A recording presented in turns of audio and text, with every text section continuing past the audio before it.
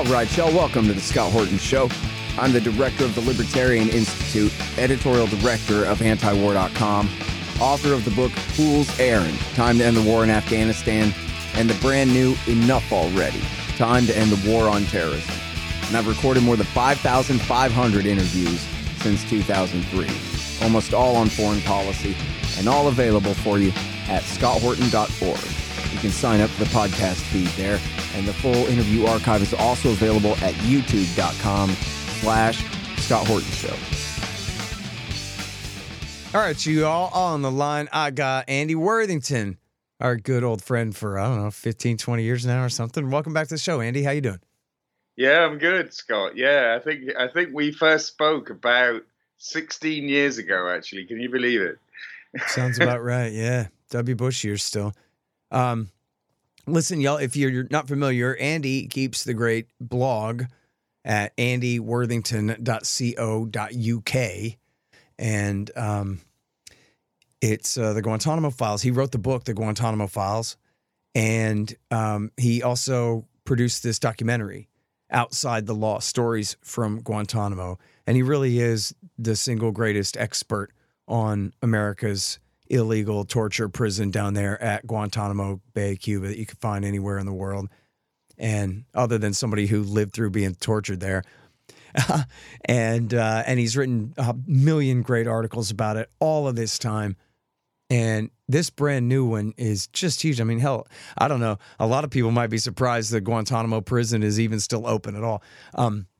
But this piece is about some brand new news about a very old story here, but it's really something else here. It's called Trial Judge Destroys Guantanamo Military Commissions. Rules that clean team interrogations cannot undo the effects of torture. Well, all right, save the after the comma for a second. What do you mean trial judge destroys Guantanamo Military Commissions, Andy? Well, yeah, I mean, this is the big shocker, isn't it? So, this is related absolutely to what is allowed in the military commissions at Guantanamo as evidence. And, anyone who's stayed awake for all of these years will realize that the military commissions aren't going anywhere. They're a kind of groundhog day of flawed justice, because these are men who were tortured for years in the CIA black sites. And, the U.S. government is trying to put them on trial in this system that it dredged up out of the history books after 9/11, the military commissions, and is failing because, on the one side, the defense teams for these men are pointing out quite sensibly that for there to be anything that resembles a fair trial, they need to know what happened to these guys in the black sites. And the job of the prosecutors, of course, is to keep that hidden. And so it just goes round and round and round. And, this story goes back such a long time because obviously when these guys were in the black sites, then as far as we can tell, some way or another, they were persuaded to come up with self-incriminating statements when they were being tortured. But the U.S. government recognized that these would not be admissible. So when the guys came to Guantanamo from the black sites, and this is nearly 17 years ago, in September 2006, what happened then was they arranged for there to be clean teams of interrogators from the FBI and other agencies who would meet with these guys in a kind of informal manner and suggest to them that maybe they would like to incriminate themselves voluntarily. Mm-hmm. All right, let me stop you for just a second to clarify here for a second for people who are catching up. So they opened up Guantanamo in early 2002? January 2002. Right. And they started stuffing it full of just nobodies who had been kidnapped on bounties by the Pakistani military and turned over and this kind of thing. Filled the place with 700 something people. And the vast majority, I think 700 and something of them, were sent home by the end of W. Bush, if I remember my Worthington right. But what you're talking 532. Basically, Scott, 2/3 of the men they held at Guantanamo were released by the end of the Bush administration. Okay. It wasn't above 700. I remembered that wrong. It was 532. 532. Okay. So still the supermajority of them were sent home before the end of W. Bush even. Okay. But what you're talking about is this totally separate category of people. These are guys who, I don't want to overstate this, but I think it may be fair to say have some ties to bin Laden's network. We're actual al-Qaeda guys to one degree or another, or at least the government had real reason to believe they were, as opposed to just being some poor sheep herder in Afghanistan who got rounded up, right? Yeah. And these were the guys who were tortured in Thailand, in Poland, in Morocco, and these other black sites, Romania, and then later brought to Guantanamo, as you're saying, was it 2006? Yeah. And at that point, I remember even at the time, it was almost like it was a PR stunt. They're like, see, there are terrorists, real terrorists, like Khalid Sheikh Mohammed and Ramzi bin al-Shibh are at Guantanamo. And it's like, yeah, but they just got there, and this has been going on for 4.5 years already. But anyway... Yeah. So I just wanted to catch people up a little bit about that, because the bulk of the whole thing was a hoax, and a lot of those people were tortured. Those completely innocent people were absolutely brutalized. But these were the guys who were tortured at the black sites by the CIA and brought to Guantanamo later. Okay, so sorry. Now, now you're saying once they were brought there, they knew they couldn't use the torture testimony. So they turned them over to these clean teams to re-interrogate them. But what's the problem, Andy? Well, the problem as the trial judge, who's been the trial judge for several years now in this case of Abdul Rahim al-Nashiri. So this is the man who's accused of being the mastermind of the USS Cole bombing, which was way back in 2000 when 17 US soldiers died. He's accused of being the mastermind. I mean, it's interesting, just as a digression here for people to think about. We don't know whether he was the mastermind of the USS Cole bombing at all. Objectively, where is the information? But he had incriminated himself in the black sites. Then they set up this clean team to say to him, there's no threat to you, but if you'd like to talk about whatever, then, we're happy to hear anything that you've got to say. And he incriminated himself again. And the trial judge has delivered this 50-page ruling saying there is no way that this guy was free of the taint of the torture to which he was subjected. You cannot possibly use this statement that he made to the clean team because this man was absolutely haunted by the torture.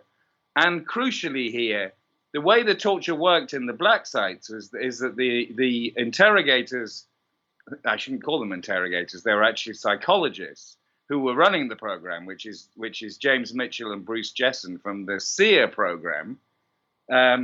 What they had done was all along they had said, we're going to torture you, and then they would torture a prisoner, and then they'd say, we've stopped torturing you now. Now it's time for you to tell us what we want to hear. And if we don't hear what we want to hear, then the torture will begin again. And so imagine this guy had 4 years of this. He was so conditioned into thinking that he had to tell them what they wanted to hear, because otherwise he thought, the bad guy torturers are coming out from behind the curtains to take him off to the torture dungeon again, that he told them what they wanted to hear. And the judge has absolutely slammed the government for thinking that it could rely on this. I mean, you've read it, Scott.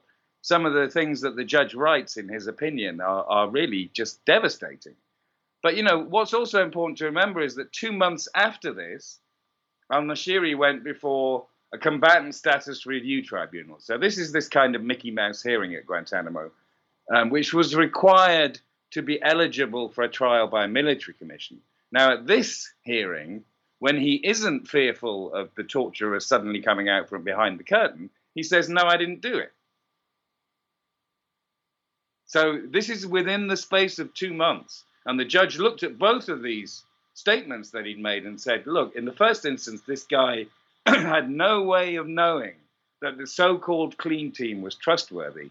But when he went before a tribunal of military officers, then he felt comfortable enough to say, actually, guys, I didn't do it. And so as far as I can see, the whole thing has now fallen apart. And this is where this is interesting, Scott, because Carol Rosenberg wrote in the New York Times that prosecutors were relying on his clean team statement as one of the major elements of the prosecution case.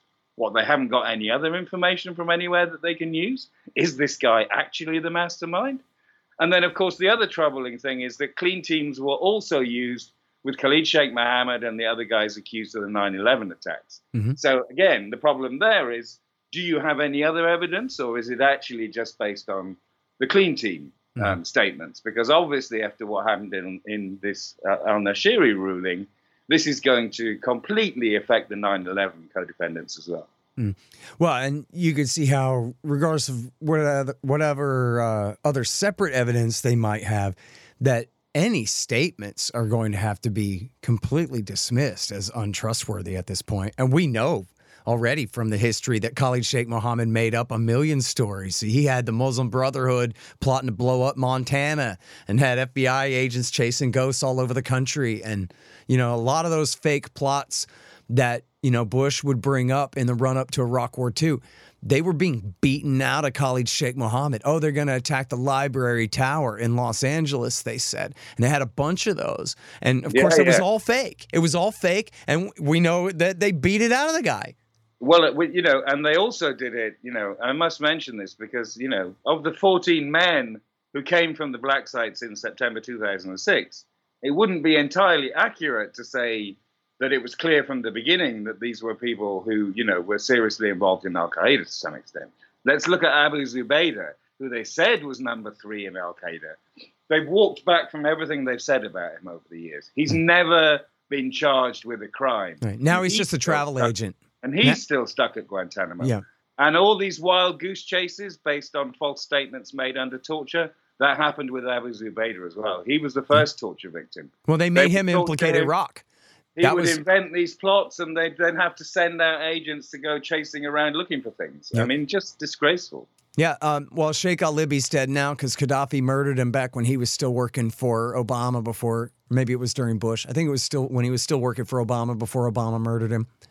As payback 2009. For that. Yeah, but Zubaydah was one of the others. There was 2 of them that Cheney had tortured into implicating Saddam. And just tell me Saddam is your friend and I'll stop beating the crap out of you, they told him. And so finally those 2 guys implicated Iraq. And they didn't want to just make it up. They wanted to make it up and then put those words in the mouth of some poor schmuck they were torturing and then say, see, even this guy said that's true.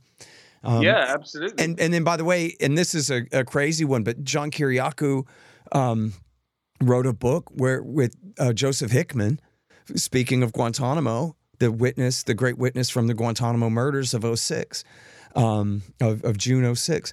Those 2 wrote a book where they figured out that Abu Zubaydah was 2 different guys. It was him and his cousin. And no wonder that they were such accomplished terrorists and stuff like that. It was 2 different guys. And the guy that they had, brutalized within an inch of his life was essentially a nobody. He knew these guys. He'd be like, he would arrange for, the Arab terrorists in Afghanistan. He would arrange for their wives and children to come and visit and then send them back home again, stuff like that. That was who he was. So he knew who everybody was, but he wasn't in on anything. And they said, remember the famous quote, George W. Bush said to George Tenet, hey, I said that this guy was important. You're not going to make me lose face on this, are you, George? Yeah, absolutely. These people. I almost finished that statement in a way I am glad I didn't. Yeah. But yeah, so listen, go back as you do. You do such a great job in the article here, Andy, of describing the tortures that this guy was put through. And you're right. They're like, geez, they've been telling us all along this is the USS Cole guy. And then I don't know whether Ali Soufan would say like, oh yeah, no, he was definitely at the Malaysia meeting or something. I don't know. But if they do have, as you said, they said, the prosecution said that this admission of his was all important to their case.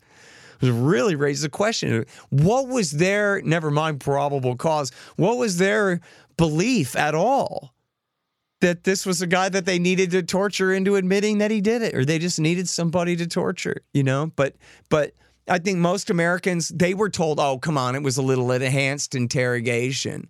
Can you describe for us what happened to this guy and how we know? Well, we know. I mean, this is interesting. The most that we know is because of the Senate Intelligence Committee report into the CIA's torture program. So, that astonishing 4-year magnum opus by the researchers working for the Senate Intelligence Committee, who were able to compel the CIA to release all these millions of pages of documents. Contrast this with the prosecution in the military commissions, and they have persistently, for all these years, I mean, this guy was first arraigned nearly 12 years ago. The prosecutors have persistently tried to prevent the defense from having any helpful information. And so the actual judge in this case, his primary source for information is the Senate Intelligence Committee report. Yeah. And all we got was the executive summary. It was redacted, but it was 500 pages, and some of the stuff that is in there is devastating. So, he did the rounds of nearly all of the sites and was just treated horribly. I mean, once you start hearing about the nudity, the beatings, the being locked in a small box, the loud music, the sleep deprivation, and you realize how kind of managed this was as well. So that Mitchell and Jessen, the two people that they hired to run their torture program, are constantly checking in, to remind him that he knows that if he isn't perceived to be telling them what they want to hear, that the hard times, as they call it, will begin again. Mm-hmm. That he only has a break from the torture while they regard him as compliant. And if they think that he's backsliding in any way, all of this stuff is going to happen to him again. Imagine living under that for 4 years. I mean, it was the first year and a half maybe that was particularly brutal for him, but he's living under that threat the whole time. And they shunted him around all of these black sites, Scott. Pretty much every black site he ended up in at some point or another. And him and all the others throughout all this time are completely alone. They have no other communication, and they're not hanging out with each other in between the torture. No, they are completely held incommunicado and in solitary throughout the whole of this horrible ordeal. Yeah. Hey guys, Scott here for Leo Hamill Fine Jewelers out of San Diego at jewelrystoresd.com. They do business nationwide.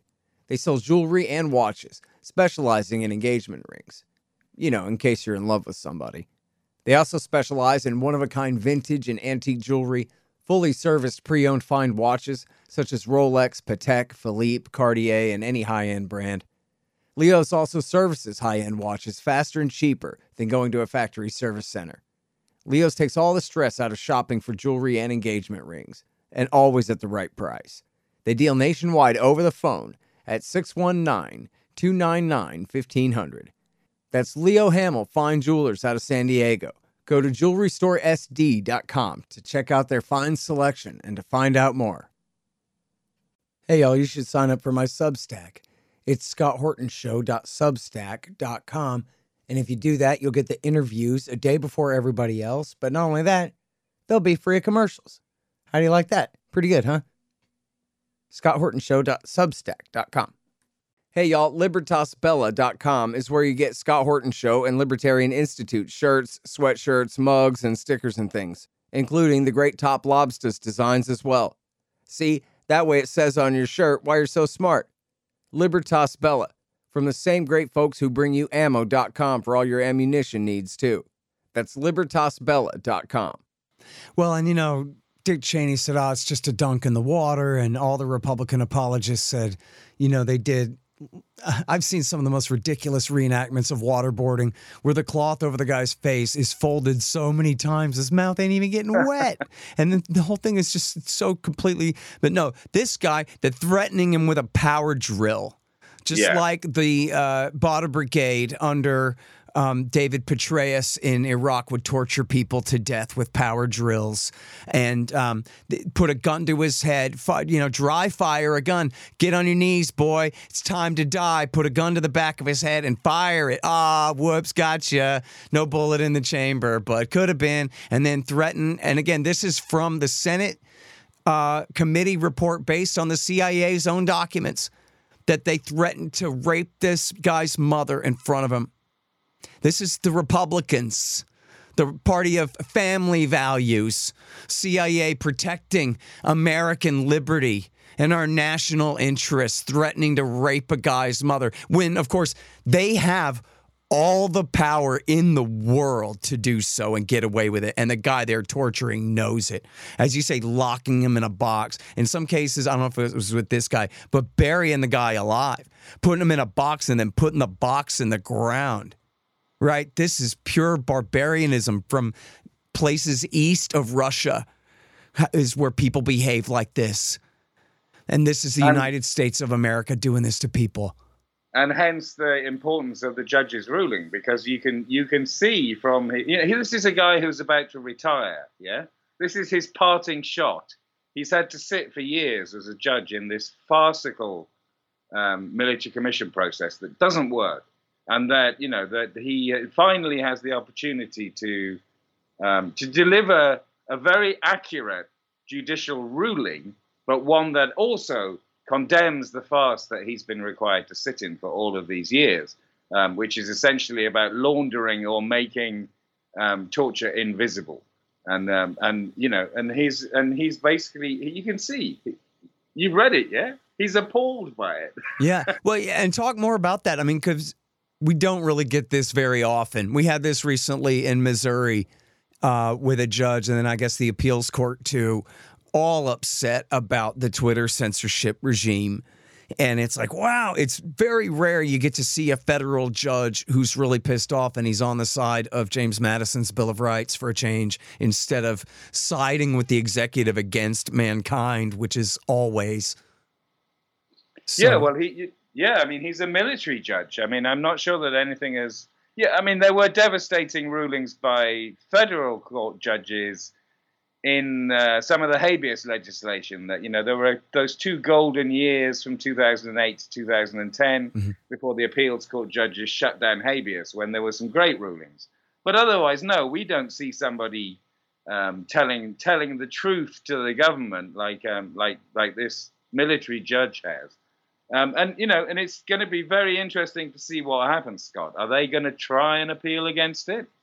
I don't see how they can. I mean, the point we should reach now is the one where they go for the plea deal option. But I mean, I don't know whether you've been noticing in the news lately the suggestion that they have to take the death penalty off the table for al-Nashiri and for the 9/11 co-accused. They have to come up with plea deals because there is no way that they will ever get a successful prosecution.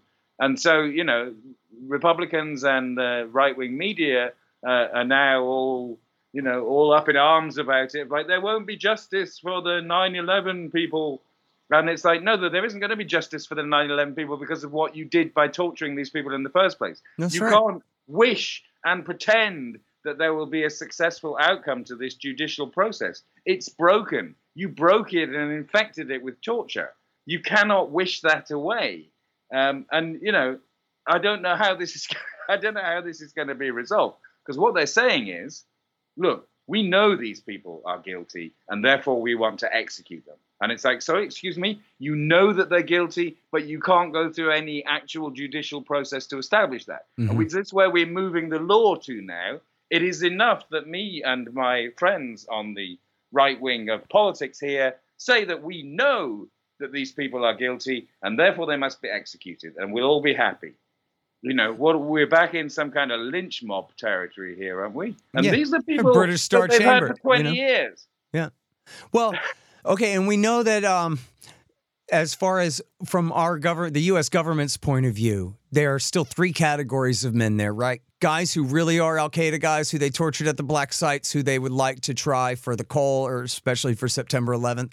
Then you have other guys that they say are al-Qaeda guys, that they have evidence against that they would like to try someday for other different wide and varied activities. And then they have guys who they want to keep forever, but they'll admit that they don't have any useful evidence that they could introduce, but that they're going to hold essentially Israeli style in administrative detention forever anyway, where they're not even without even a pretension of a military trial. So we're talking here about the first category, but those other two categories of men are still there too, right? Yeah, I mean, there are 30 men at Guantanamo, so 16 of them have been approved for release. They can't be freed because the majority of them can't be sent back to their home countries.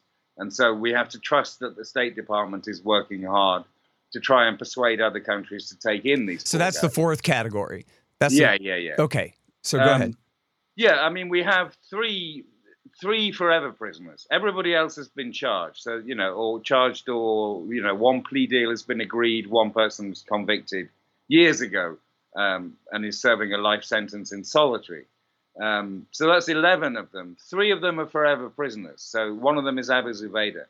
These are the guys that they have been saying for years, like you noted, Ben, we know you're bad guys, but we haven't got the evidence against you, but we're going to carry on holding you indefinitely. And they have these periodic reviews for them, and each time they say, actually, no, we still think you're a bad guy, we still think you're dangerous.